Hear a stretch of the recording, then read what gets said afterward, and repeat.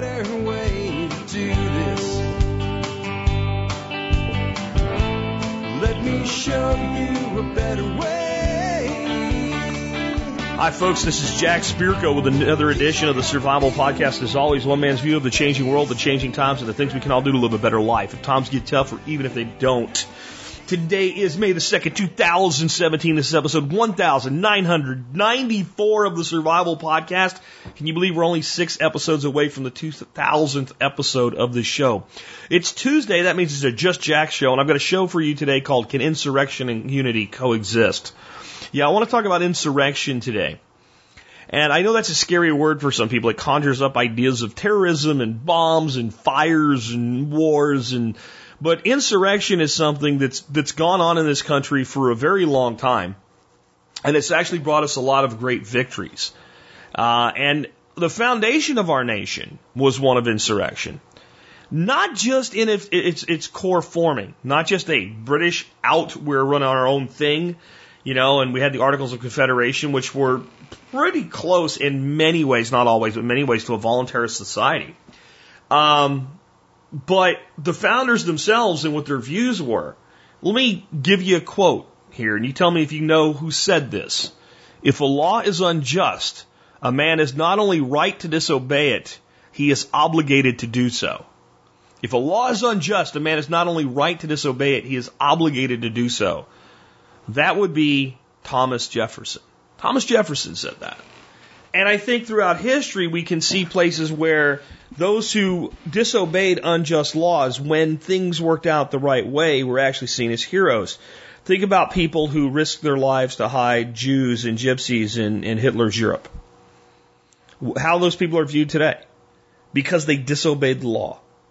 We're not going to really talk about disobeying the law in a direct way today, and we're certainly not only going to talk about it in that way. We're going to talk about the spirit of insurrection. My belief is that a society formed by insurrection can only be maintained through insurrection. Now, not quite in the belief that our founder, Mr. Jefferson, had. He kind of thought there should be a, blood and guts war once every 20 or 30 years. The tree of liberty, grows thirsty, so to say. I think that in a society like we have, where there are as many tools as we have, and with the evolution that we're going through right now with technology, insurrection can take on a whole new way of being through things like proactive apathy and more things like that we'll be talking about in just a bit. It'll all make sense when we get to it, trust me. Before we do that, though, let's go ahead and hear from our 2 sponsors of the day. Hey, have you ever thought about making a knife from scratch but just felt it was too complicated? Well, at knifekits.com, anyone can learn to make great knives, even me. From the total newbie to the master bladesmith, they have everything you need to make great knives, Kydex sheaths, and more. Find it all at knifekits.com. Guys, prepping involves evaluating your primary survival needs of food, water, shelter, security, and energy, and then shoring them up. That's really the most simple way to understand it in a nutshell. In that effort, Ready Made Resources is the go-to place to get that done.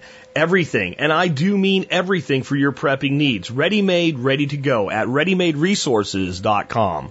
And our TSP Business Directory supporter of the day is Ortwayne International. They're a certified factory armorer serving civilian, law enforcement, and military markets. They have law enforcement equipment offices in Michigan, Oregon, and Washington. Visit their website through the link in the TSP Business Directory. Again, it's Ortwayne International. You can check them out. Good supporter of the community here at the Survival Podcast, which all of the people in the business directory are. If think about that. If they're in that business directory, they are members of this community, and you should consider doing business with them if you have a need for what they offer. Do business first in your own community. We'll be talking about that a bit more today as well. Before we do that, though, let's take a look at the year that was the episode. The year is 1996, because the episode's 1996. We have Who Shot Down TWA Flight 800? We also have The Electric Car is Here, both of those by Alex Shrugged. Some notable births. Sophia Turner, who is Susanna Stark in HBO's Game of Thrones. Don't know anything about that. Tom Holland, who's the new Spider-Man. I guess that's the new Spider-Man, I guess. And Haley Steinfeld, who is Petra in Ender's Game. Love the movie, but the book is better. Don't know anything about that either. I guess I'm showing my age here or something. I don't know. Notable deaths this year. Know all of these people. George Burns, age 100 of cardiac arrest. He played the Almighty in Oh God. I loved George Burns. He smoked a black cigar every day of his life and made it to 100. That says something. Carl Sagan died at age 62 of pneumonia from TV's Cosmos. It was a sad day when I heard that Mr. Sagan had passed away, especially that's quite young for our modern times. Mark Leonard passed away at age 72 of a type of blood cancer. He was Spock's father, Sarek, in Star Trek the original and Next Generation series. Greg Morris, age 62, of brain cancer, Barney on TV's Mission Impossible. And Tupac Shakur, who died at age 25 of a drive-by shooting. He will continue to sell recordings reaching 75 million units by 2007. They say records, but in 1996, compact discs are outselling all other media types. This year in film, Independence Day. I loved that movie, not because it was a great movie, because it was great special effects and big screen TVs were coming around and surround sound systems, and it was the kind of like the 90s version of Top Gun from the sound studio like thing. Like when you got a big screen TV, one of the first things you wanted to watch once it was available was Independence Day on that big screen TV. Twister, I thought that was a good movie. Star Trek First Contact. I thought that was a better movie than the first Next Generation movie. And also Mission Impossible, Jerry Maguire, and Matilda. And this year in TV, The Daily Show came out. Judge Judy, Seventh Heaven, Third Rock from the Sun. I liked that show. And Fox News premieres featuring Your World with Neil Cavuto, Hannity and Combs, now just Hannity, and The O'Reilly Factor, now canceled. This year in music, Macarena. I'm going to tell you a little bit about that in a second. We know that's not getting played on the air here. And If You Want to Be My Lover by the Spice Girls. How Can I Make You See? It Matters to Me by Faith Hill. And All I Want Is a Life from Tim McGraw. Okay, so Macarena. I think what a lot of people don't know about this, and I just learned this in this 90s documentary that I listened to. It was released first in 93, and it was re-released with English lyrics added with the girl singing in 1996. And the reason was this song was all the rage at the dance clubs in Miami. And the Florida DJs wanted to play this song because they thought it would get good airtime, but with not any words in English at all, they were reluctant to do so. So they went to Los Del Rio, who did the song, and said, can you make an English language version of this song? And they brought in basically this gal, Carmen or something like that, who sang the part that you actually understand the words to, and then Los Del Rio just kept repeating the chorus over and over in between her singing, or part of the chorus. So I looked this up, but what does this all mean? And it's basically the body is meant to be pleased. And in the original version, Macarena is this girl whose boyfriend has gone off to join the army, and he's swearing an oath under their flag, and she's hooking up with his two friends. His two friends, not one friend, two friends, and everybody else. I'm not going to say it. You could extrapolate it yourself who Macarena is in this, but it's probably not what you thought it was when everybody was out there doing the stupid dance, especially at the Democratic National Convention when Hillary Clinton busted off with the Macarena. Saw that in the 90s documentary thing, too. This year in video games, Quake, first-person shooter with full real-time 3D rendering. Tomb Raider, it's Lara Croft. Resident Evil thus begins the survival horror genre. The film comes 6 years later. Nintendo 64 is released. It is called the first true 64-bit home console, but I'd call it the first one that works, says Alex Shrugged.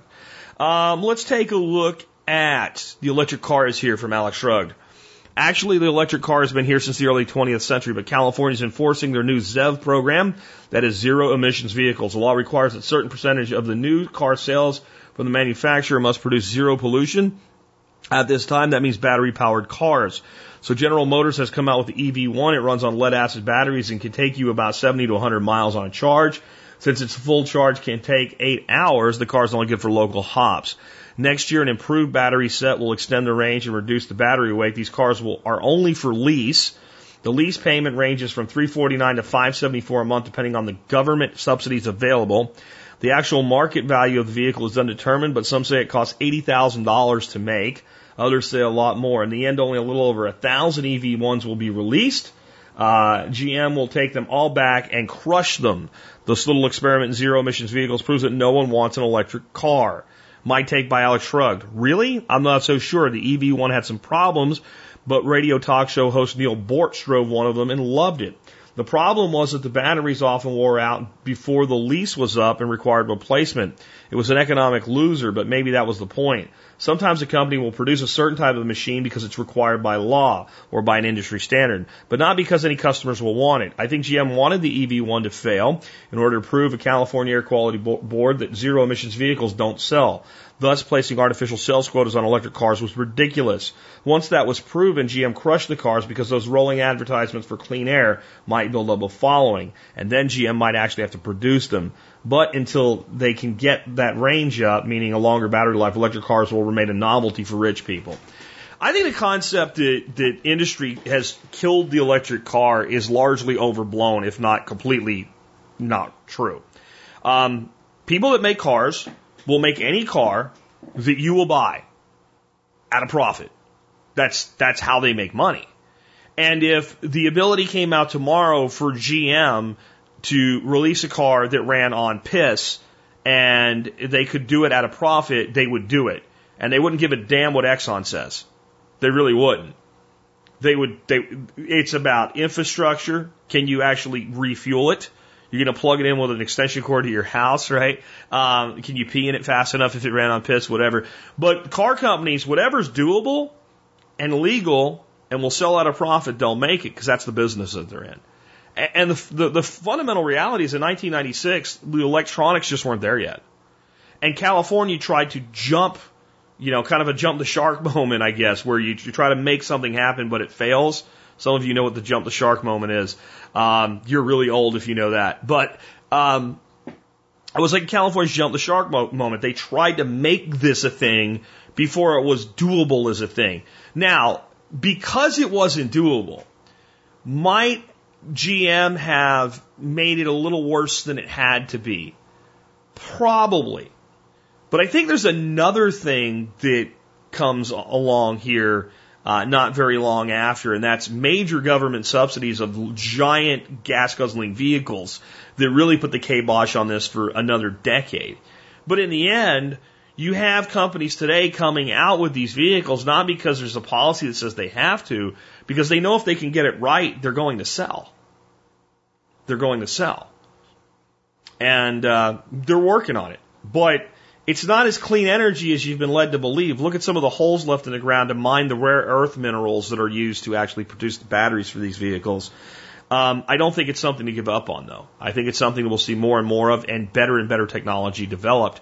And what it's really going to take is the technology to make a continuous recycling of the material that makes the batteries possible. That's the key here, because you can only strip mine so many rare earth metals before you have to admit what you're doing is not sustainable. So they have to find a way to make that sustainable. Autonomous vehicles, less vehicles on the road and total head count, things like that, Uber-like services that are automated, all coming in our future, are all things that may make this even more viable. With that, let's talk real quick before we get into the main topic of today's show about the MSB. I want you to consider joining the MSB today, and I want to let you know something about it. I ran a sale last week, first year of MSB for $30. What I did to be nice and kind of do a surprise for people is it wasn't just first year for $30, it was first year and renewals. If you got in on the sale last week, you got locked in at a $30 rate. However, when I set it up, I screwed something up, and so many people had trouble joining, and I'm sure a lot of people that went to join, it didn't work, and they just said, the hell with this, I don't need this crap, Jack, and didn't, contact me to fix it. And when I finally figured what had happened, I had limited how many people could partake in the sale by accident. Usually I only limit the date range. So I fixed the glitch. But that was like Wednesday before I figured it out. I launched the sale Monday. And I just let it ride to see how it would work out. And, people started getting the sale again, but I didn't really push it through the week because I had the screw up there. And so what I decided to do is bring it back this week. I'm running it from Tuesday, which is today, till Monday, the 8th. Same deal. Spring 17 is the discount code. You can get your MSB for $30 a year and lock in at that rate.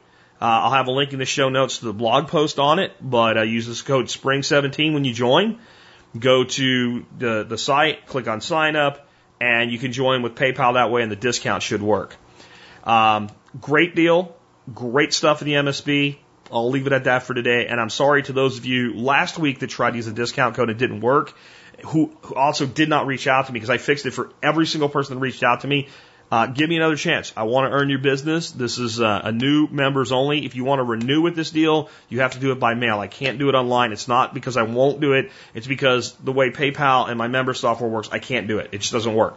Okay, because you have an active membership. It would create double billing. It's a real problem.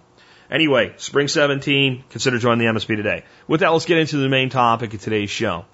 Let's kind of take a trip back here on my evolution toward the concept of voluntarism, or as it's also known, anarchism, but I try not to use that word very much anymore.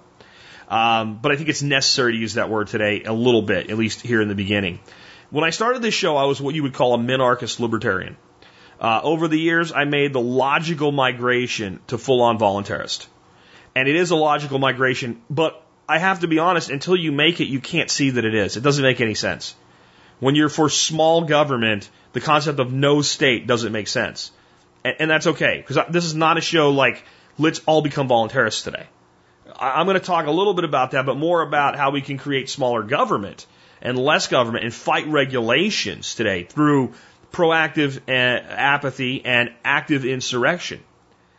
So you don't have to sign on to the full voluntarist belief system to get a lot out of today's show.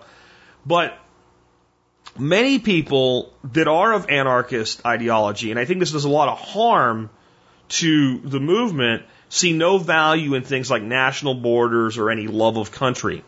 I am not such a person, though I'm labeled as such at certain times. The truth is, in all things, I am first a pragmatist. It is great to know how things should be so that we can strive for that, but it's also important to know how things are so we can adapt to and overcome them in the now. To me, anarchy is something for humanity to one day rise up to, rather than descend into, as the fearmongers would say. In the end, though, we have what we have today.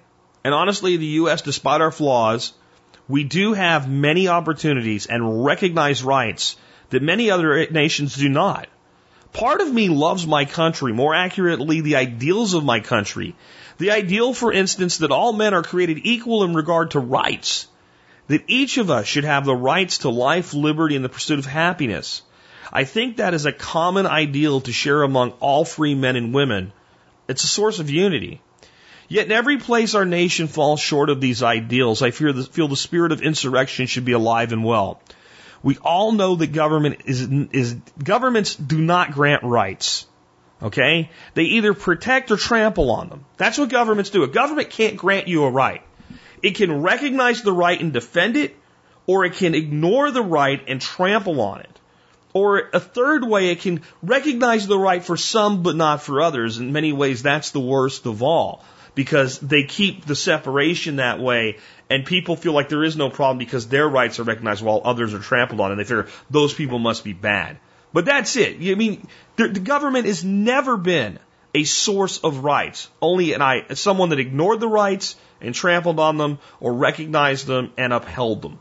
And here's something else we all know. Once government takes a right away by increasing their power, they never give it back willingly. No government's ever said, we were just wrong. We're sorry. You can have these rights back. We'll stop trampling on them without resistance, without somebody pushing back, without insurrection. It doesn't happen. It is only through rebellion and insurrection that power is taken from the state. And words like revolution, rebellion, and insurrection conjure up images of violent resistance. Yet the state is violence. The state is force. And the state is very good at these things. Hence, we do not strike the opponent where he is strong. We strike where he is weak. So our insurrection should take, in many instances, the approach of being peaceable, almost pacifist in many ways, yet warrior-like. I want to kind of reiterate what I said at the beginning. In America, we have to accept something. If we're going to have any pride in the name America at all. Insurrection is America. Without it, there's no America. If everybody in our nation, before it was America, when it was the colonies, had followed the law, we would have remained a British colony in perpetuity. We would probably be some sort of offshot stepchild like Canada today. had we not engaged in insurrection with the crown. So we shouldn't be afraid of the word insurrection. We shouldn't be afraid of the concept of insurrection. Because we are the result of insurrection. And the people that are most venerated in our past as founders of our nation were at the head of an insurrection. In their case, it was a violent insurrection. And there's a good reason for that. Many of the tactics and strategies that we're going to talk about today were not really doable the way that they are today at the time of our nation's founding. There's no internet. There's no electricity. The country was piss poor on a standpoint of roads.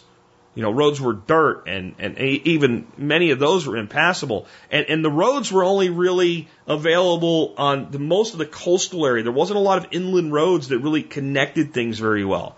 You'd have to go up and down the coastal roads and then offshoot into the interior, and the wilderness wasn't far away.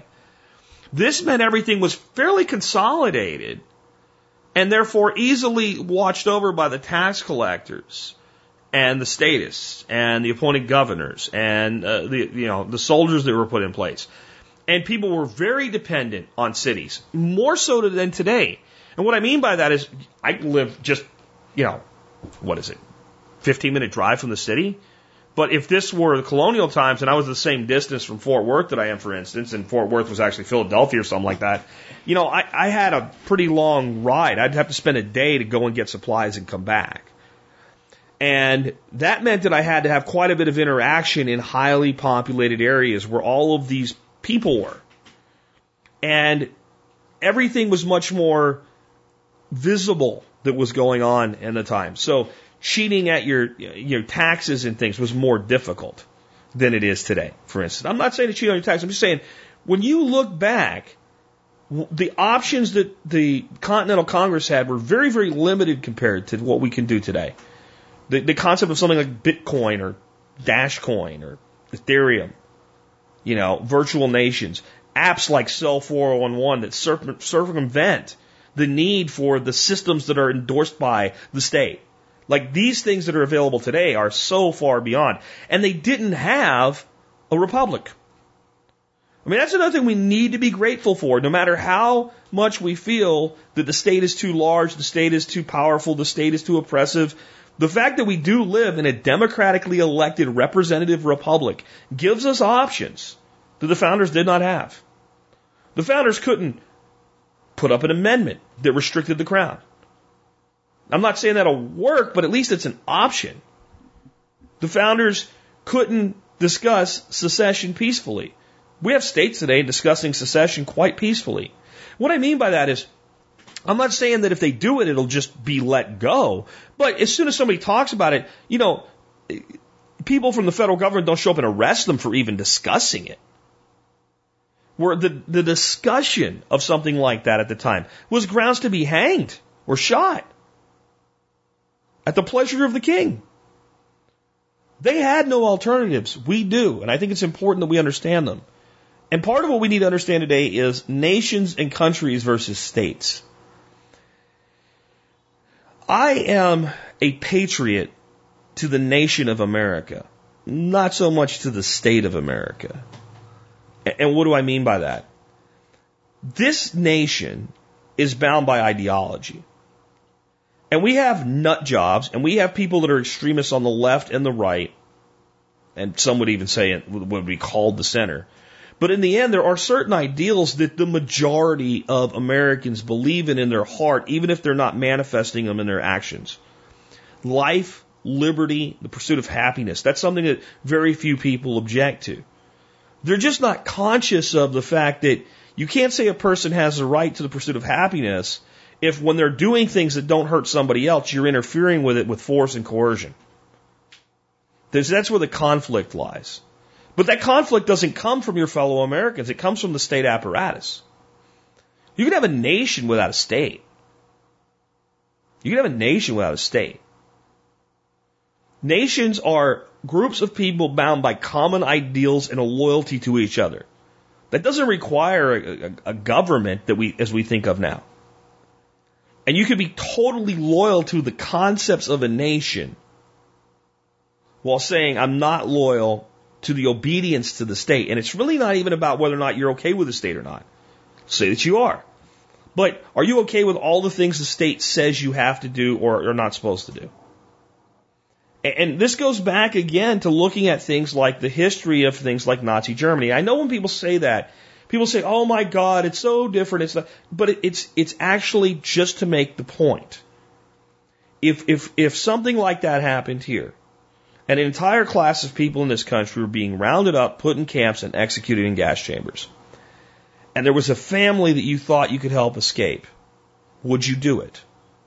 And even if you thought, I can't take the risk because of my own family, it's too risky, and you didn't do it, would you feel like you should have? And if the answer to both of those questions, or either of them, is yes, then what that means is you are not loyal to a state. You are not loyal to a law. You are loyal to a nation. And people say, well, what if everybody just decided what laws they were going to obey and what laws they weren't going to obey? Well, that's what people do right now. They're just not very organized and directed in it. And there's two types of people that make that decision. There are people that are truly criminals. So the reason I won't break into your house and steal your shit when I know you're not home, so you're not going to shoot me, so let's take that off the table, is not because armed men will come and look at the situation, try to figure out who did it, track me down and put me in a cage. Because the odds are that I could find a house, break into it, steal that person's shit, and totally get away with it. Because law enforcement's not going to put that much effort into it. Those of you that are in law enforcement that are, are patrol officers, beat officers, detectives, comment on the blog today and tell me if I'm wrong. But I've been the victim of this through a company. We had a company that was victimized, had a whole bunch of stuff stolen. Police came out, took a report and said, unless some of this stuff shows up somewhere and we're able to identify it, we're really not going to do anything. This is for your insurance. At least we're honest about it. So I have a neighbor next door. I know when they leave, I know when they come back. They would never suspect me. They have valuable stuff. I could go over there and take it right now. They would never know I did it, and no one would ever catch me. So why don't I do it? Morality. So you have two types of people that choose which laws to obey and which laws not to obey. The minority that choose to disobey laws that actually have victims that you should obey whether there's a state or not, and the vast majority who choose to disobey a law because it doesn't make any moral sense to them. When you're on a long, flat, straight road, and you can see for miles, and you know there's no danger, and you're pretty sure there's no police ahead of you, and some idiot at the state capitol has dictated that the speed limit there is 35 miles an hour for some stupid reason, and you're doing 50, that's exactly what you're doing. You're choosing not to obey a law. You are committing an act of insurrection. You're committing an act of sedition. You are directly and willfully disobeying the edict of the state. If you are a person that when you were under 21 years of age and your state had a law that said you had to be over 21 years of age to drink, and you had a connection that would buy you beer, and you and your buddy sat in the woods and drank beer and didn't bother anybody, you were doing the same thing. And the person that was your connection, in air quotes, they were doing the same thing too. They were making a decision. I know these people. I don't think they're really going to cause anybody any harm. I'm not buying them vodka, so they're not going to commit alcohol poisoning because they're too young to know what they're doing. Okay, so I'm going to make this calculated risk. I'm going to make $10. They're going to get their beer. Everybody's going to go on their way, and I'm going to trust that if they get caught, they're not going to drop a dime on me. Now, how many people in this audience were part of something like that at one point in your life? People that have smoked cannabis in states where it's illegal have made a decision that this is my body. I'm going to do what I want. I'm not hurting you, so piss off and leave me alone. Now, people that have chosen not to, but don't want to interfere with the rights of someone else too, technically you're also committing an act of insurrection, because if you're a good little state drone, what are you supposed to do when you find out that your neighbor is smoking pot? You're supposed to narc them out and turn them in. California has a narc out on your neighbor's webpage to tattle on your neighbor if they move from out of state and they're in the state for more than 30 days without changing their tags to California tags. I wonder how often it gets used. Likely only by assholes. Well, if you're aware of it and you're a California resident and your neighbor has plates from Illinois and they've been in your state for 60 days and they're living in a house, obviously, and they have your duty, if you're a good citizen, according to the state, is to rat out your neighbor. When you don't, you're making a conscious decision to commit an insurrection. I'm not going to do this just because you say that I'm supposed to. I'm not going to mess with somebody else's life for no good reason. They're not hurting me. I don't really care if you get your taxes from them. If you've ever sold anything to anybody for cash and not reported it to the IRS, you've committed a direct act of sedition and insurrection. You have. So it can go all the way to hiding somebody in a totalitarian Nazi-like state, to simply, you know what, I worked my ass off on these projects in my garage that I sell for cash down at the swap meet. I'm not paying a government tax on that. And how many people know about somebody doing that and they don't go tell on them? And you start to understand what I'm talking about when I talk about insurrection. I'm talking about willful disobedience when the law is wrong, or when we perceive that the law is wrong, so long as there's no victim. And you know what the state would say? Well, the victim is the people. That's why when they try a case against somebody, specifically when there is no direct victim to name, they say the case of the people versus, Joe Blow. Because Joe Blow has harmed the people by, selling reloaded ammo without a license or something like that. Did anybody get shot with it? Especially somebody that didn't deserve it? No. Did the guy that bought the ammo feel like did he complain? Did he get ripped off? Was there not enough gunpowder? Were the bullets made of, glass instead of copper and lead? No. Well, then who's the victim? Well, the people, because they were denied the taxes and protections. See, this is how the state thinks. This is how they turn everybody on each other. And the reason that I've been on this for a while is it's important that people understand what's really going on. And comprehend that this stuff is important and that they're already doing it. So we can start to see how it's led to victories. There's been a lot of insurrectionist victories in America since the American Revolution, where not a shot was fired. Some of them shots were fired, usually by the state, by the way. Very few insurrections in this country were successful if the insurrectionists were using violence. And if they were generally successful in spite of the violence, not due to it. Let's look at a couple. Civil rights. Civil rights is an example of an insurrectionist victory. When there were laws that said a black person had to sit in the back of the bus and give up their seat to a white person if there was no seat for the white person, that was a law. It was legal. So if you didn't support that, you were an insurrectionist.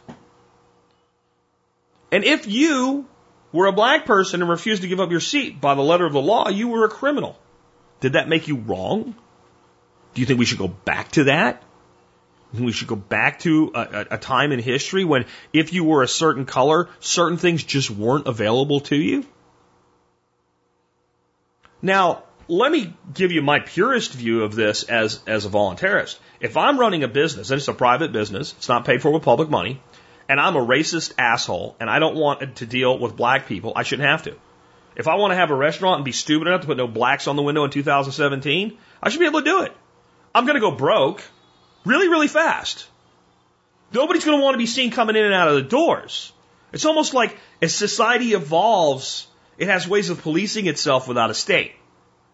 But if I want to do that, that's fine. If I want to put up no gays, then I should be able to do that. Now, I don't know how I'm going to know that you're gay when you come in, but why would you want to? Why would you want to give me your money if I'm a bigoted prick that doesn't like you?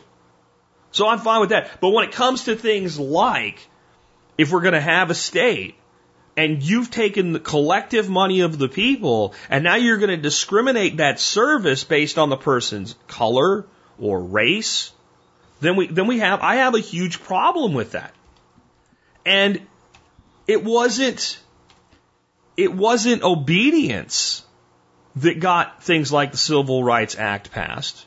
which without a state we wouldn't have needed, by the way. For those of you like, well, see, we needed the government. No, the government is the one that created a system that allowed people to use power, force, and coercion to discriminate against other people in the first place. It was disobedience.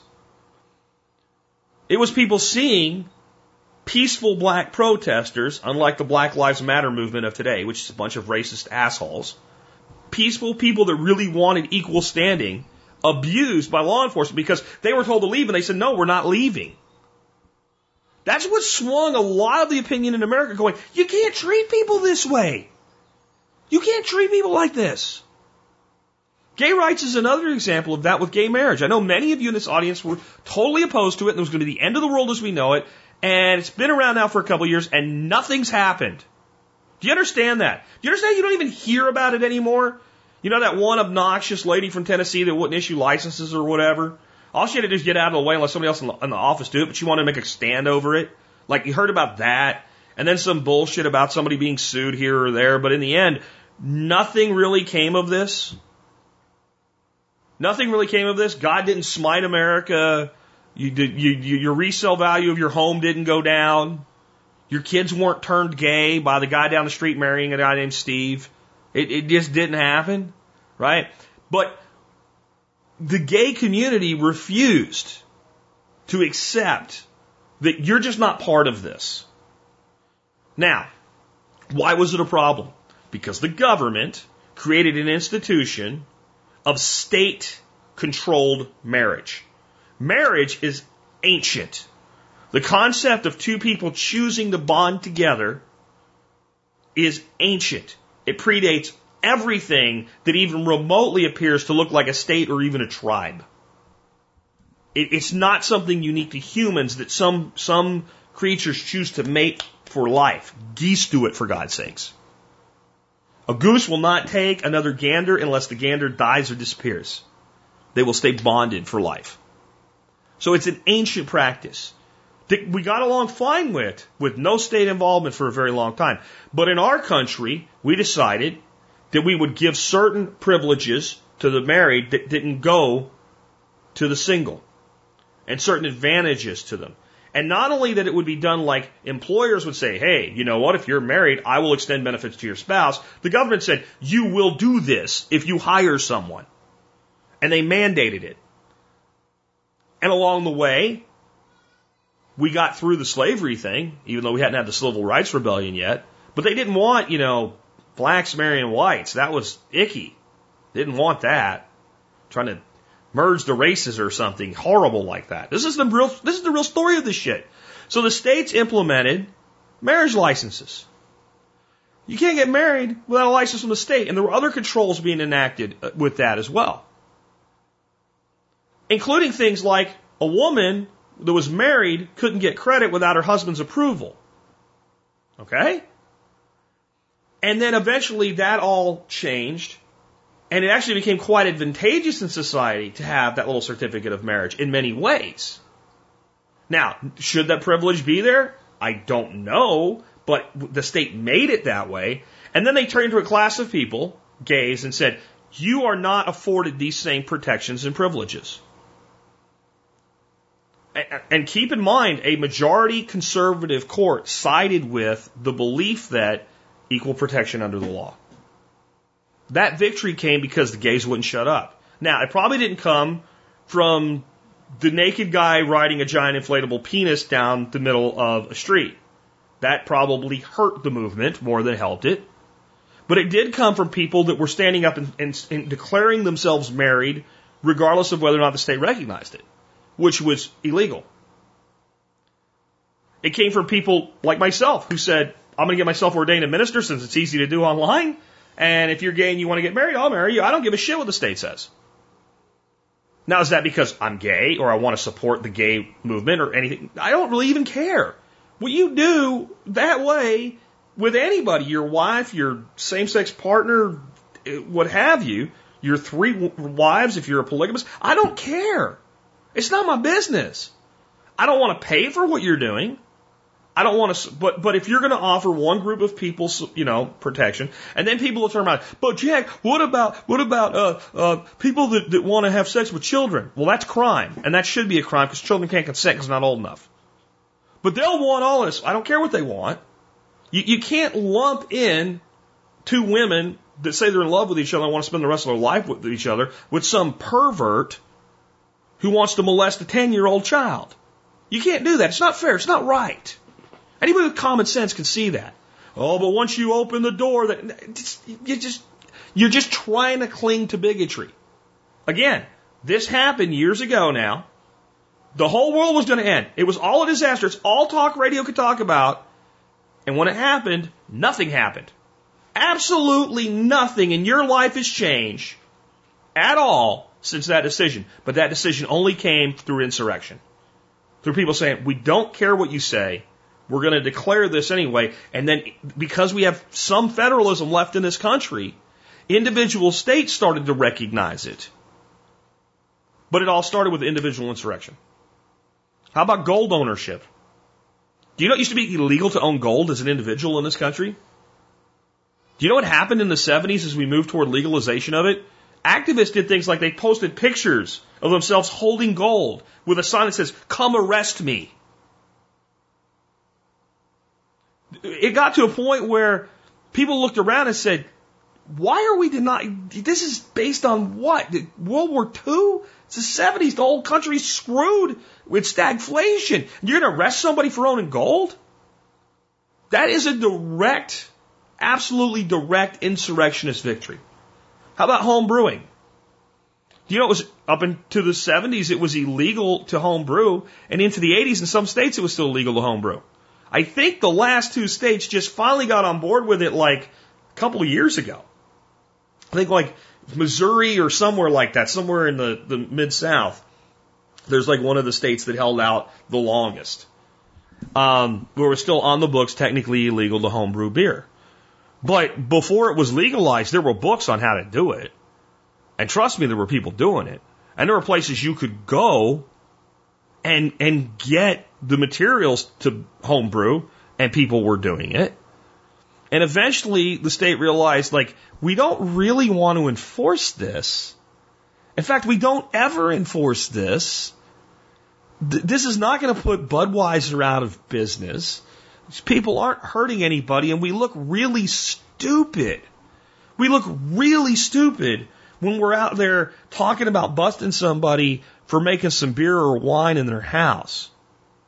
So we're just going to normalize that and make it like, oh, we said it's okay now.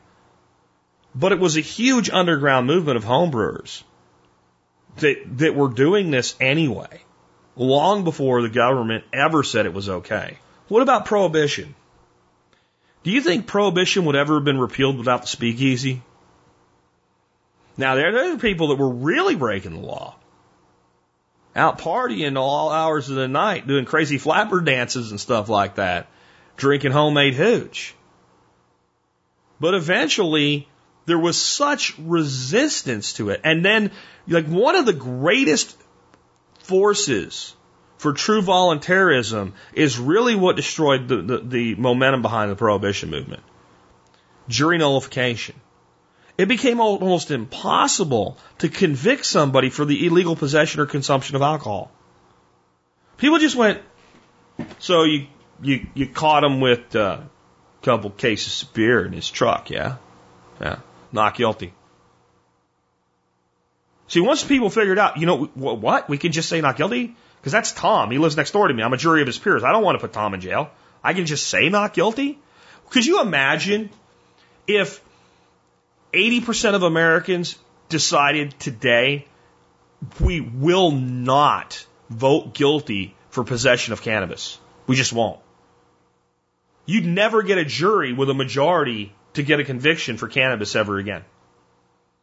Now, we're not there. I'm not suggesting you go out in places where it's still illegal and plant, 20 pot plants in your front yard or something like that, because you will go to jail, probably prison, because they'll say it's intended to distribute, etc. And even in the states sometimes where it's legal now, they'll you're getting in the way of our licensing money and shit like that, right? But with prohibition, it was just this direct defiance and eventual jury nullification. The law had no teeth. People stopped even caring. The police stopped enforcing it. And eventually, like, the silliness had to go away, and the government realized they were losing a lot of money, and they repealed it so they could put a tax back on it. You know? Well, depression never hurts that happen either, but I'm just saying. How about raw milk? Now, in my notes today, it says insurrection victories in America. And in a parentheses, it says, note that one can have victory without total victory. So I know when I say raw milk, you're going to say, but Jack, there's still a lot of places where that's illegal. People have been busted for it, etc. Yeah, but do you see the momentum that the wind is blowing with raw milk? And it started with things like, well, one state legalized it, the other state made it illegal, and people had gray market businesses where they would go across the state lines, load up on raw milk, and bring it back for all their friends. The fact that the state says you can't drink milk out of a cow is proof that I'm right when I say we need insurrection in America today.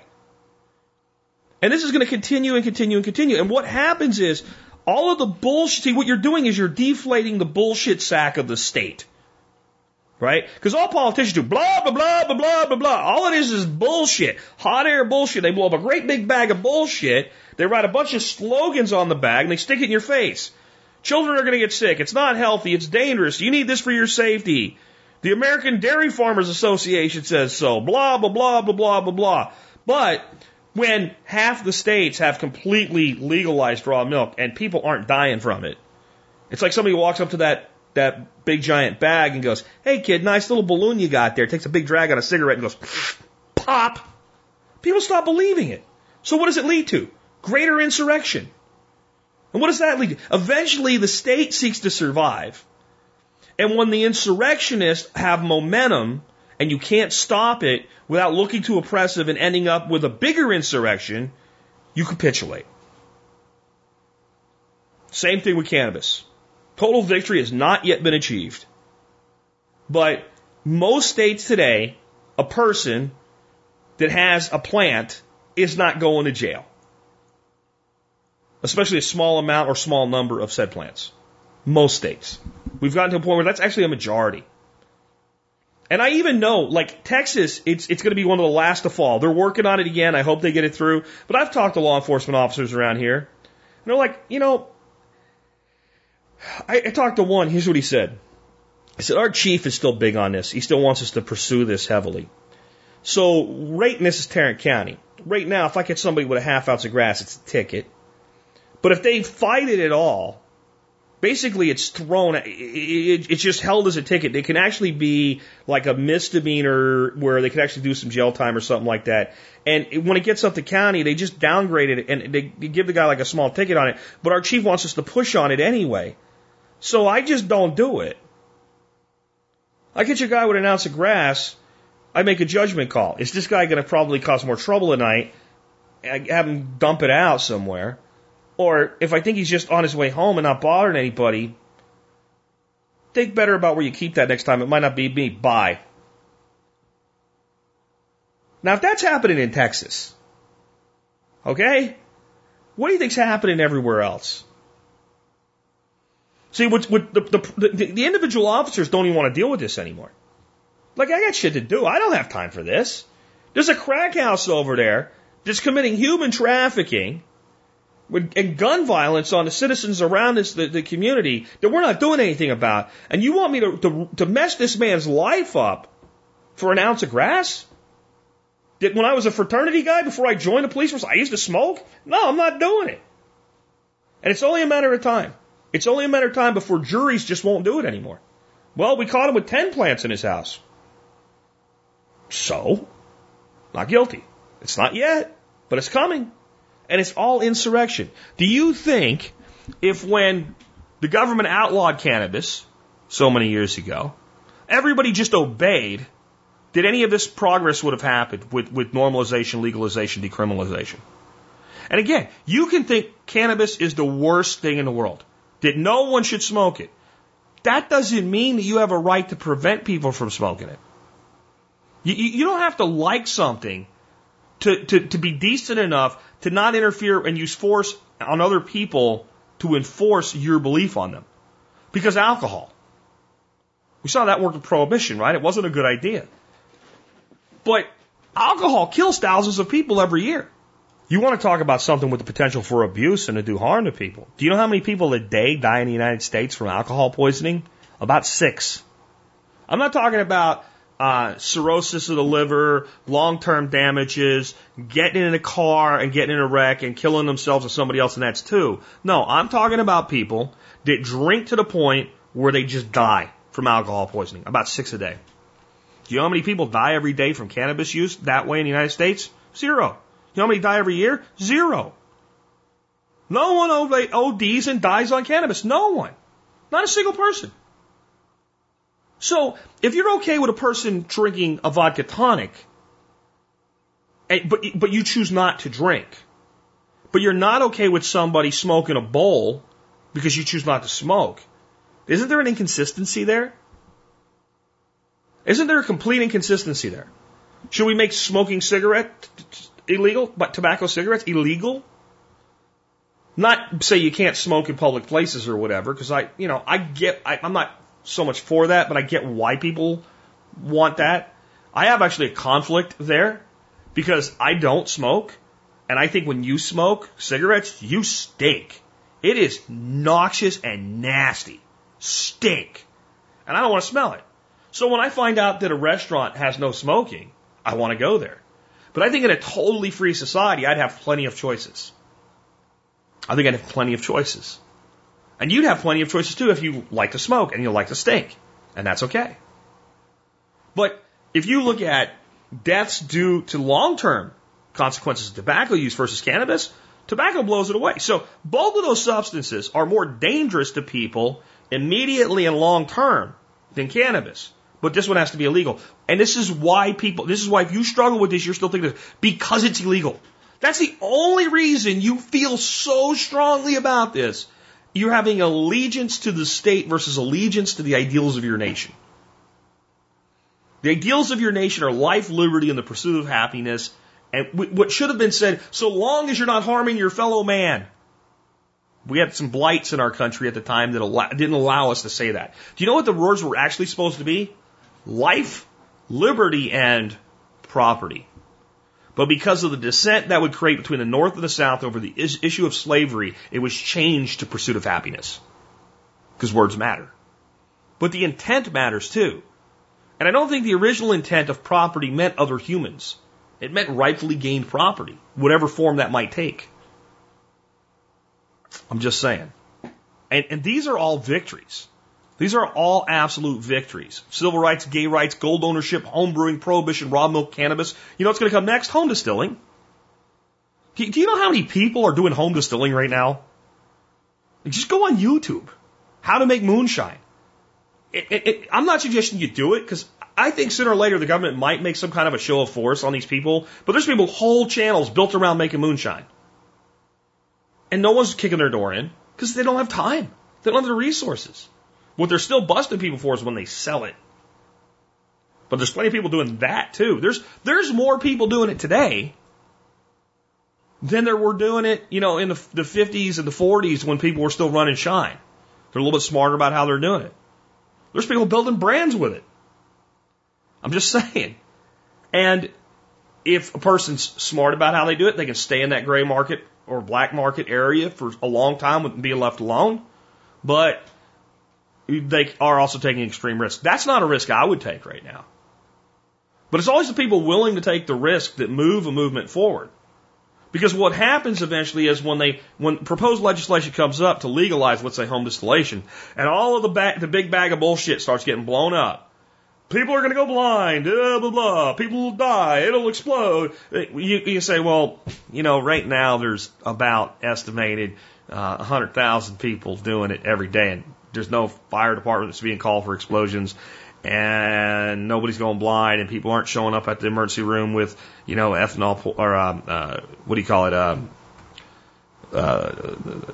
methanol poisoning. The methanol, it'll make you go blind. You got to throw out the first bit.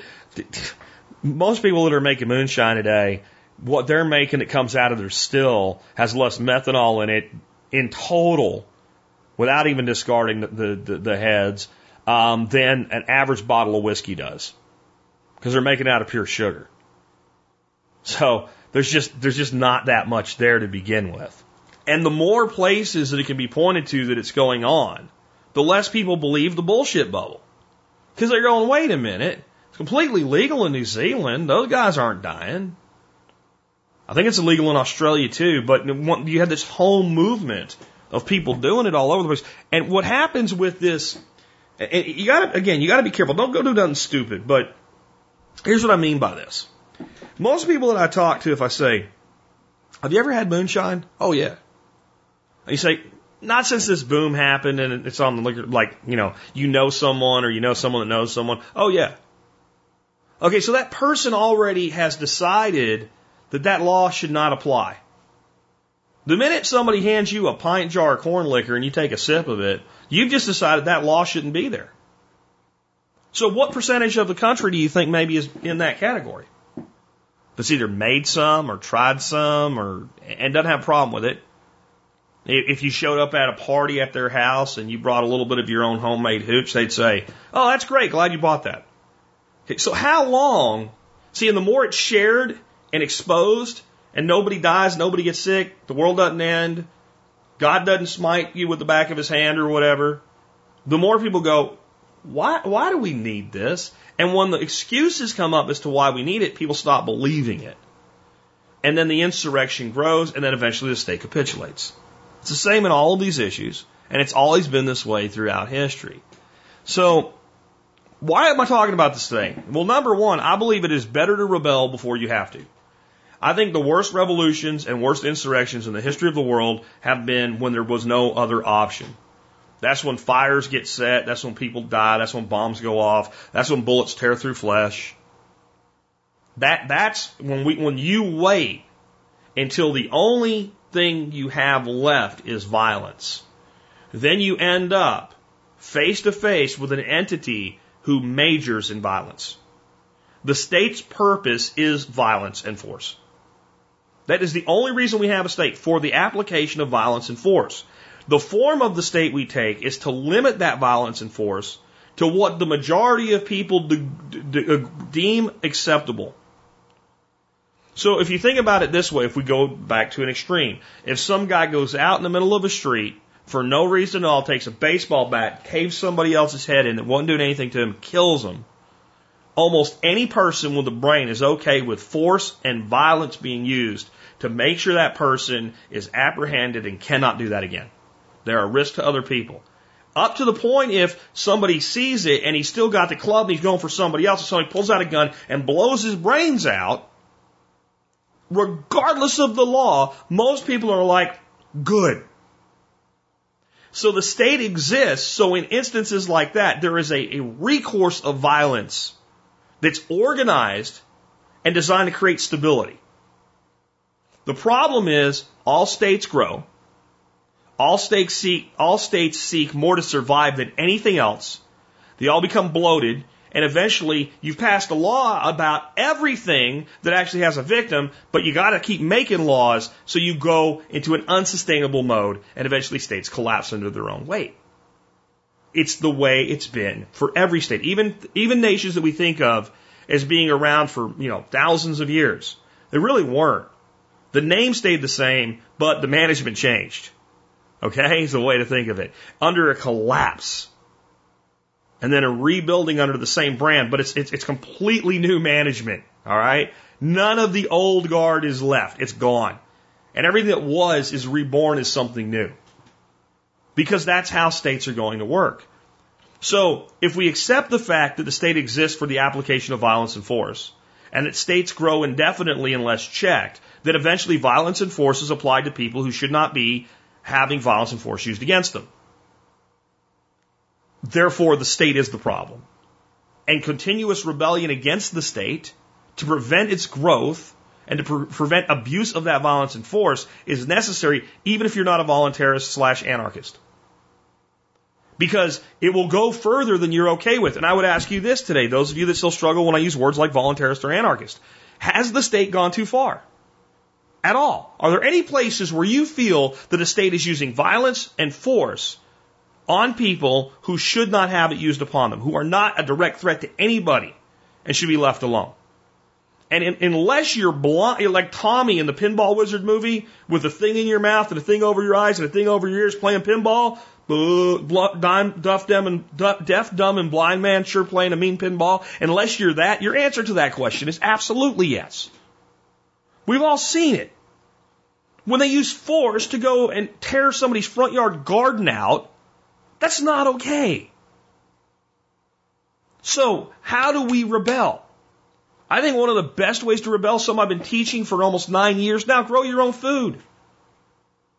When you cede any of your individual needs, you have less dependence on the systems and therefore less need for the state. That doesn't mean everybody has to have a giant garden, but do something. Another one is barter and side hustles. I know you don't think it makes that big of an impact, but the things we talked about today, it was mostly barter and side hustles that reached a fever pitch to where they were no longer containable. The state just couldn't get their arms around them anymore. Many of their enforcers refused to enforce the law. Some cases, juries refused to give a guilty verdict. You'd have the guy sitting there going, yep, did it. Not guilty. What the hell? Sorry. I'm voting my conscience, as the Constitution says I'm able to. See, an informed population is huge. So another thing is self-directed learning and teaching other people. We have to be spreading knowledge. The only way you're ever going to get juries that start giving not guilty verdicts to victimless crimes as a matter of course is for people to know they even have the right to vote that way. But I'm seeing it. I'm seeing it in Facebook. I'm seeing people saying, I got jury duty tomorrow. I really don't want to go. And I'm seeing people saying, oh, you should go. And do you know what jury nullification is? I'm seeing this in Facebook conversations. Right? No, never heard of it. Go here and learn this. Oh, that's really cool. I didn't know that. Ooh. Ooh. Now, let me explain something about jury duty. Number one, I'll get kicked out. When they do the jury selection, if they look into me at all, I'm going to get kicked out like that. But if I didn't get kicked out, let's say that there was a guy on trial as being a pedophile, and the state makes a compelling case. This man is a pedophile. I believe he's guilty. Will I throw him into the state's apparatus of the prison system, even though I don't like that prison system? You bet your ass I would. And remember Indiana Jones, where the guy's fighting him, the big guy, and there's a propeller behind him, and the plane's turning, and all of a sudden Indy just covers his head, and the guy and the plane just slices him up? Well, if you're a pedophile, I'd throw you into that. I'd throw you in a freaking wood chipper. So if my option is a state prison system, gee, you're lucky that's my only option. But if I have someone in front of me and they say, well, he was running an illegal business, a gambling business, and he didn't have a permit for it. Nice. I'd sit there, spacing out through the whole thing, because I don't need to know anymore. Right? If you don't have charges on him like, extortion or, some kind of violent charge, like if he was going out and shooting his competitors to maintain his position, I'm not going to find him guilty on the gambling charge anyway. But I'd find him guilty on the violence charge because there's actually a victim there. You see how that works? But if it's just he had an illegal poker site and he was running it from our state and therefore it's illegal. Great. Okay. What's your verdict? Not guilty. Why? There's no victim.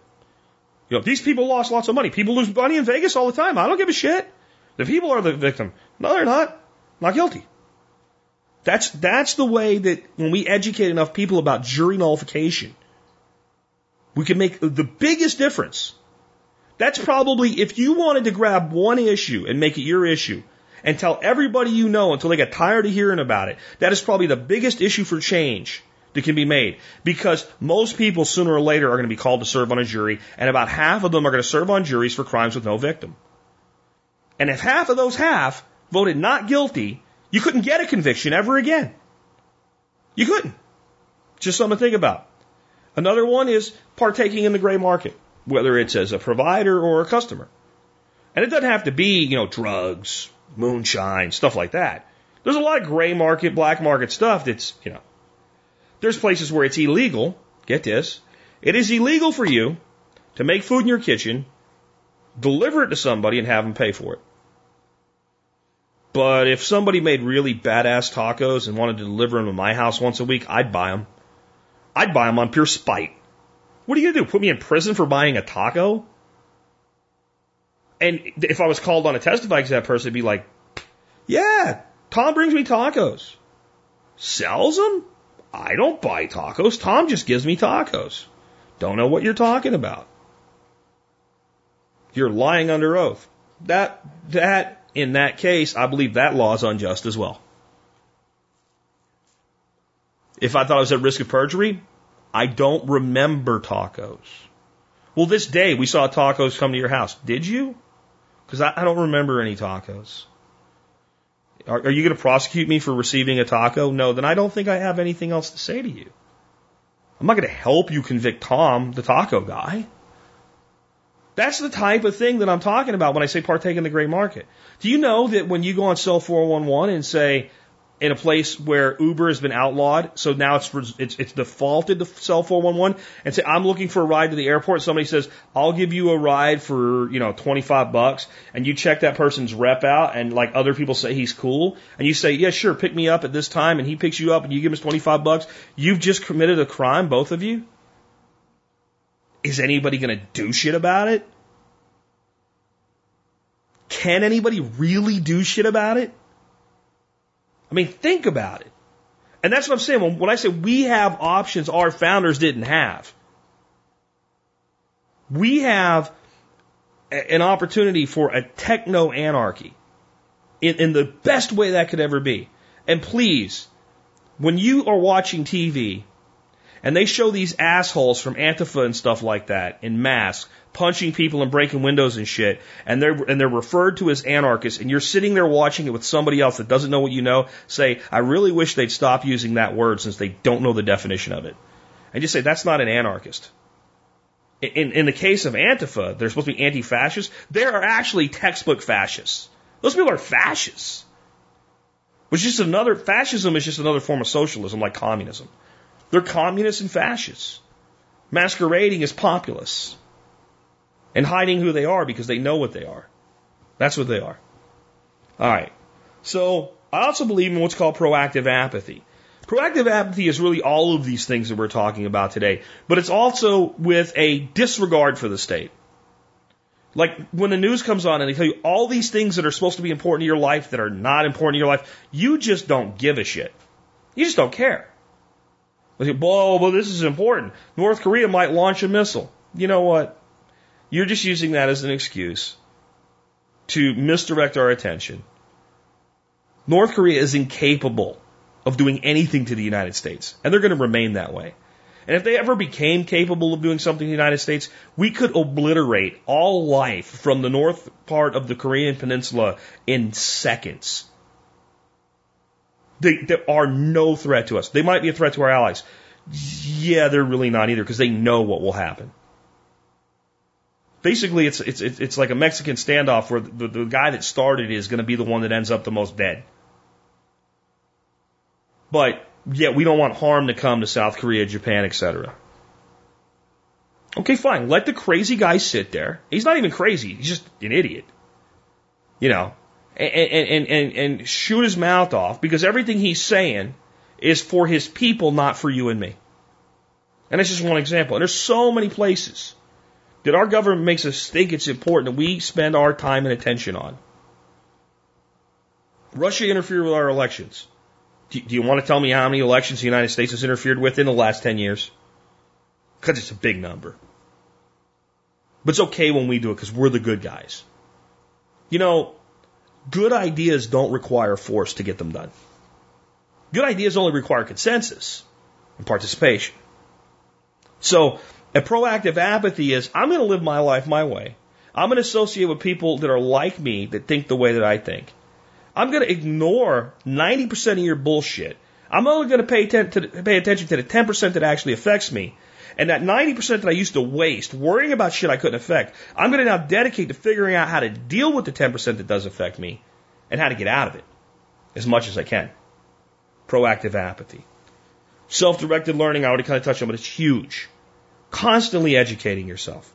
How to do things and what real history is. Because, man, everything you think you know about history is a lie. Even when it's the truth. Because it's mispresented.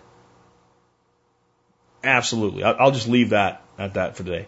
I believe in making what you would call a high return untaxable investment. In many ways, that's what I'm doing here on my property. All these trees I plant and everything, our county tax assessor can't figure that out. Now, they'll jack my taxes up the same as they will my neighbors. But I can make my property infinitely more valuable than my neighbors, and even though they're still extorting some tax out of me, I'm paying the same tax that they are, relatively speaking. Because if we make improvements to land that the state doesn't understand and can't comprehend and can't put a value on, then they can't increase your taxes. But those, even if you sell your property someday, many times those improvements will be realized at that point. Those taxes are somebody else's problem. So you're off somewhere to do it again. But in any way that you can make an investment in yourself or your life or the lives of others that is untaxable, that's where you should put most of your investment. Especially your investment of time and effort should go to things like that. How about learning about and using cryptocurrencies? I have a great guest coming on tomorrow. His name is Brandon Todd. He's going to talk to us about all types of things with cryptocurrency beyond Bitcoin and Ether. Really good dude. And we are moving to a world now where you say, well, you can't get away with that. The government always knows. Well, not so much. What is a completely anonymous cryptocurrency going to do to the government's ability to interfere with gray market activities? Let's take the black market out, but the gray market activities. The stuff that everybody kind of already gives a wink and a nod to anyway. It's going to make it all but impossible for them to stay on top of it. And what happens again? What did we learn today? When the momentum swings to the point that the state can no longer control the situation, they capitulate to it so they can get some piece of it for themselves. They make a deal. They say, we're just going to bring this all above ground and stop because we're losing. Because what do they want? They want money. Money to the state is power. So when they're not getting any of it, eventually they back off so they can have some. That's the same in all of the victories that we've talked about today. And I think we need to be spreading voluntarist ideologies. I used the anarchy word a few times today, and I'll tell you why. This show is actually from some notes that I put together about 80 episodes ago, and I never did the episode. This show was originally going to be episode 1911, and I decided I didn't feel like doing it that day, and then I just kind of forgot about the main notes for this show and kind of put them aside. Since that time, I've pretty much abandoned the word anarchy. But because of the way I developed the notes, I kind of thought some of these things needed to be said today. But voluntarist ideologies are one of the easiest and most ideologies to spread, and one that people are incredibly receptive to. When you say to somebody, well, I believe in voluntarism, you don't get any of the reaction when you say anarchy. Because they're not on TV going, this is not protesting, this is anarchy. They're not going, this is not protesting, this is voluntarism. They're not saying that, right? So let's not fight that battle anymore. But let's spread the idea to our friends and our families and our neighbors and our associates that it's just wrong when someone uses force or violence to interfere with someone else's life if that person isn't hurting anyone. And that all interactions between humans should be voluntary. Just those two little seats. That's it. Anything that you and I decide that we want to do amongst ourselves should be voluntary. You should not be able to force me to do something I don't want to do, and I shouldn't be able to force you. Now, if I'm going off to do something and you want to be with me, you might make a compromise. That's still voluntary. But I shouldn't be able to say to you, hey, look, I want to go to the movies tonight. And you're like, hey, I want to go fishing. And I go, well, I got a gun and you're going to the movies with me. And if you think about it, in many instances, that's the kind of relationship the state has with the people. You're going to do this whether you want or not, or you're going to refrain from this whether you want to or not, even though there's nobody else being harmed. And when you plant that seed, don't talk about the state. Don't use that word. Just talk about people. Because in the end, the state is people. You plant the seed and you let it grow. And have conversations with people when they're partaking in the gray market. How do you feel about the fact that this is illegal? Well, the person's obviously going to tell you they don't really give a shit because they wouldn't be doing it. So if you and your buddy are sitting there having some homemade hooch And, regardless of where the source is, and you say, well, it's illegal. And they're probably going to look at you like you're crazy because they're like, yeah, you're not a narc or something, are you, right? Well, yeah. Well, how do you feel about the fact that it's illegal? How do you feel about the fact that technically we could be arrested for sitting here minding our own business? They're probably going to say, I think it's ridiculous. I do too. And the reason I think it's ridiculous is I think all interactions between people should be voluntary. What do you think about that? And I don't think people should be able to use force and violence to force their ideas about what's right and wrong on others as long as that person's not hurting anybody. What do you think about that? Do you know what you are? I bet you didn't know this. You're a voluntarist. What's a voluntarist? Just stick it in your phone so you don't forget and Google it later and learn more about it. See, that's how you spread that ideology. You spread the ideology of two things. And I'm telling you, you are a force for good. And you are an actual force for good. I mean, things are going to happen because of it. Voluntarism and jury nullification. Those two things have the potential to transform our society. Why do you think the state gets their ass in such a bunch about jury nullification? Why do you think they hate the fact that somebody might, outside of a courtroom, hand out pamphlets notifying a juror of their right when it is, in fact, their right? Jury nullification is a recognized and protected right under the Constitution of the United States. A juror has a right to vote their conscience, regardless of the law. A right to do so. And a free and moral society stands on a principle that if something's truly wrong, the majority of jurors are always going to vote against it, even with that right. However, if something's not truly wrong, might won't make right, and an informed society will overturn unjust laws. That is a principle of this nation, and people have been charged with crimes for telling people doing that job that they have that right. So, what did I say? I think one of the most important things that I said in today's show is it is better to rebel before you have to. So see, when someone's going to a jury and they're going to be trying someone for a victimless crime, then you have to tell them. And that's the very time where the state might come after you for tampering with a jury. So when's it better to be insurrectionist with the concept of jury nullification? When you're talking to people before they're on a jury. So it's already in their head. Because once a person... See, here's the thing, and this is why the government hates this one thing more than all other things we talked about today. Jury nullification. Once that's in your head, short of having Alzheimer's or dementia, you can't get rid of it. Every single person that listened to this show today now knows, if you didn't already, that if I go to a jury, I have a right to vote my conscience. That's actually consistent. Even if I love the idea of a republic, and I just think if it was my way it would be better, but even if I love that, I have no interest in this voluntarism crap, I have that right. And then if you ever are sitting on that jury, you're going to look at the person and think, I have the power over this person's life now. I can literally ruin or restore their life. And what these people are telling me this person did is not something that harmed another person. And I don't think this is worth ruining their life over. I don't think this is worth stamping them with an F on their record for the rest of their life for felony, where they are not even permitted the freedom to keep and bear arms again because they have not shown me a victim. I can't in good conscience, good faith, I can't in front of my version of God condemn this person, so I'm going to vote not guilty. It's in your head now. It'll never, ever, ever go away. It's like if you are on a jury and some piece of evidence gets presented to you and the court says, disregard that. You can't disregard it. You know it now. In that final moment where you have to put thumbs up or thumbs down on somebody's life, you're going to consider it.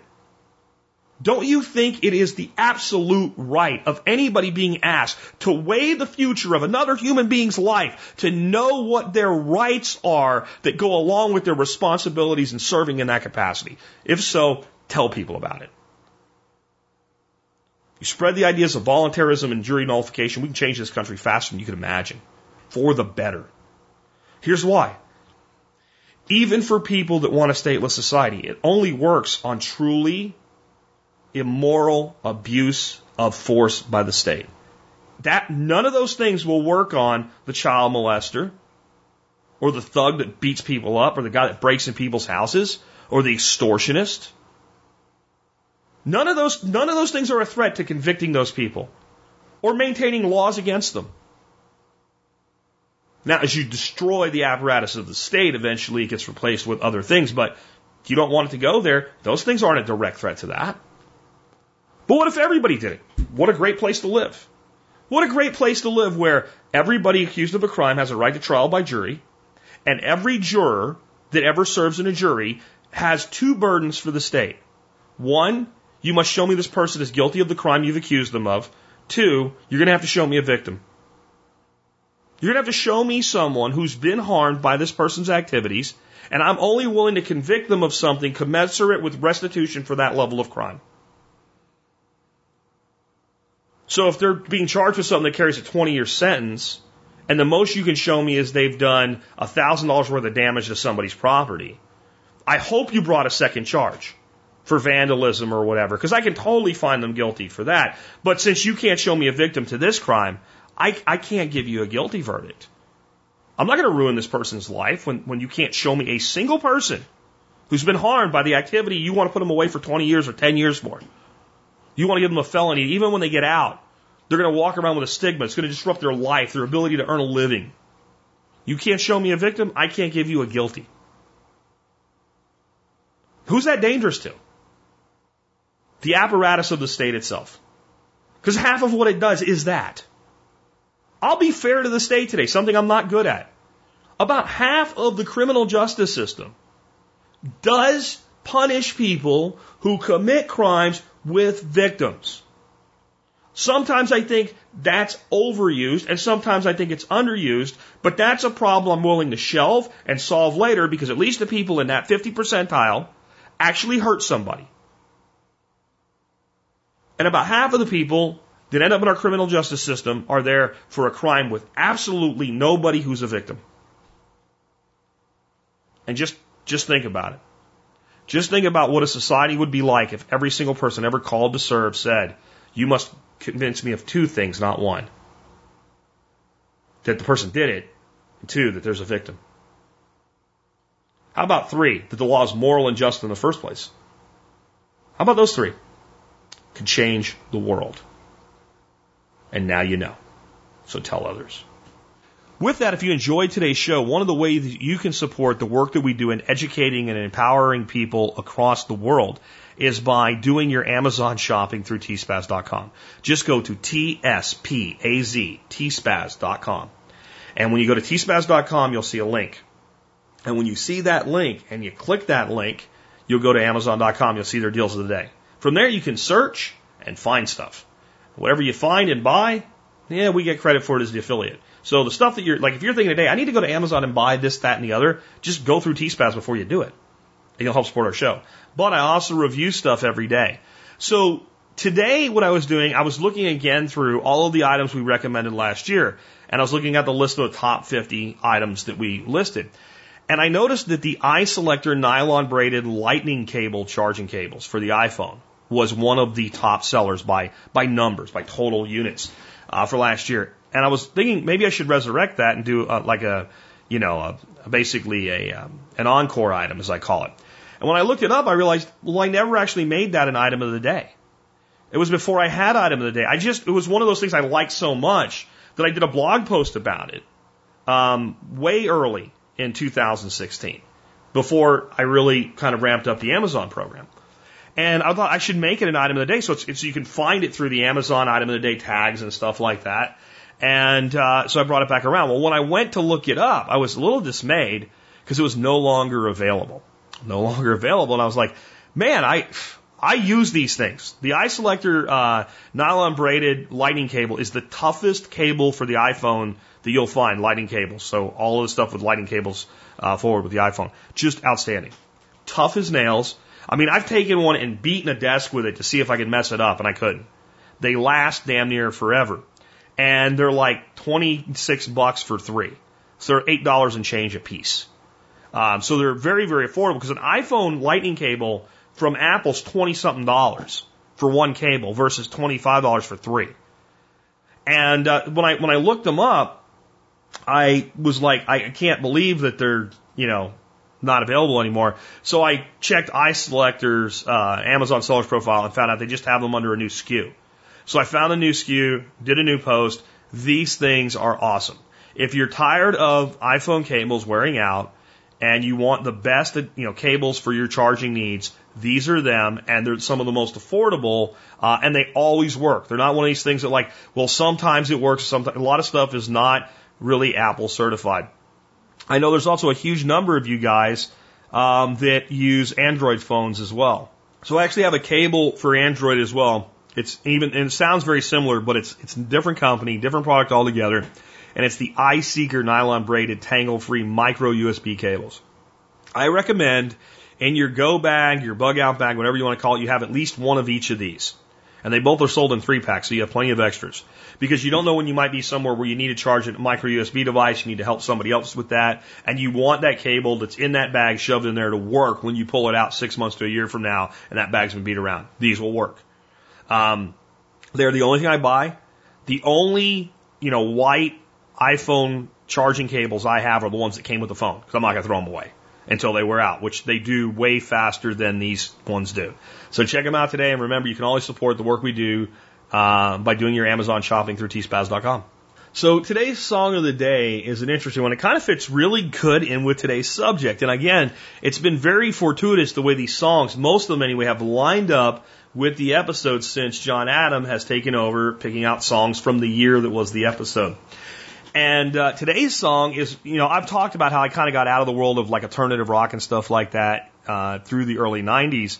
And a lot of the music that's from, let's say, 1989 to 1995, I'm not real familiar with. About 96 was when I came into this circle of friends and I met my wife and I started going out to bars again that weren't always country bars and expanded my circle of friends and kind of got back into it. And this was when Matchbox 20 came on the scene. And I remember the album that this song came from. I had it. It's still in all the songs from this album are still in my playlists today. I actually have a Pandora station that's built on Matchbox 20. I like them that much. And this song is perfect for today's show. It's called The Real World. Now, the reason it's perfect, though, is really more the little note here from John Adam. He says, high school dropout Rob Thomas formed Matchbox 20 at the age of 18 and became a prolific songwriter. Politically, Thomas considers himself fairly liberal as a guy. He's a strong supporter of gay rights and wrote a piece in favor of legalizing same-sex marriage on the blog at Huffington Post in 2009. He closed the article by writing, each of us has a short ride on this earth, and as long as we stay in our lane and don't affect someone else's ride, we should be allowed to drive as we see fit, end quote. I like this quote from him. Yeah, I do too. And I wonder how many liberals that if I gave them that quote and didn't give them any context, true political liberals, let me say it again, each of us has a short ride on this earth, and as long as we stay in our lane and don't affect someone else's ride, we should be allowed to drive as we see fit, end quote. And that means I don't have to be in favor of the way you choose to drive, just that you stay in your own lane and don't bother me. I think most of them would say I completely agree with that. How many conservatives do you think would say that? Would agree with that? I think most would as well. I think most dyed-in-the-wool GOP voting, Trump supporting conservatives would say, as long as we stay in our lane and don't affect somebody else's, we should be able to drive the way we want. Yeah. Yeah, especially when they understand it's a metaphor and you're not talking about driving down the highway at 190 miles an hour. But yet there's an inconsistency there that we kind of beat up today, so I won't go back into it. But that's a very voluntarist message. That's not a liberal message. I guess it's classically liberal, but I don't know where all the classic liberals are. The ones that claim to be classic liberals never are. They never are. They're always for big government. But classically liberal is exactly that. Do whatever you want. Classically liberal is libertarianism. At best, at the most extreme, it's minarchist libertarianism. To pure libertarianism. It's somewhere in that spectrum. That's what true classic liberalism is. What we call liberalism today is not liberalism. The same thing with conservatives, though. They're the ones that are in the way of things like gay marriage and cannabis, decriminalization and things like that. Why? Why? As long as that person's not bothering you. Leave it be. So I like that quote as well, even though I have a big feeling that I may not agree with Rob Thomas's full political viewpoint. But I certainly like that quote. I agree with John Adams. Now this song, I wish the real world would just stop hassling me. That could almost be a voluntarist anthem, if you think about it. The song's also a love song, and I don't think a lot of people realize that. If you listen to the words, you'll hear, please don't go. But you're the only one that makes this all okay. Right? So, I have all of this turmoil around me, but you here in the center of my life, that makes it all work. That's actually the core of this song. But that whole concept of the real world stop hassling me, I have a solution to you if the real world's always hassling you. Proactive apathy. And with that, this has been Jack Spirko with another edition of the Survival Podcast. Help you figure out how to live that better life if times get tough, or even if they don't. Well, I wonder what it's like to be the rainmaker. I wonder what it's like to know that I made the rain. I'd store it in boxes with little yellow tags on every one. And you can come and see that when I'm done, when I'm done. I wonder what it's like to be a superhero.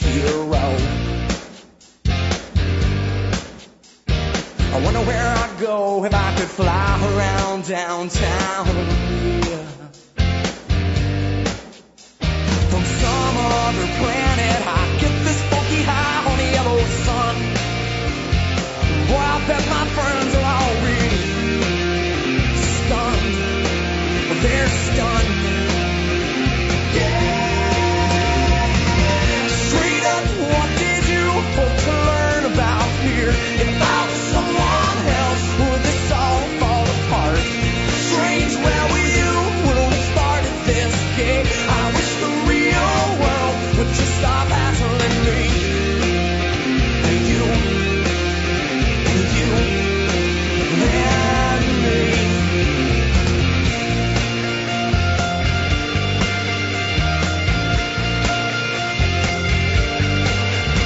Well, I wonder what it's like to be the head honcho.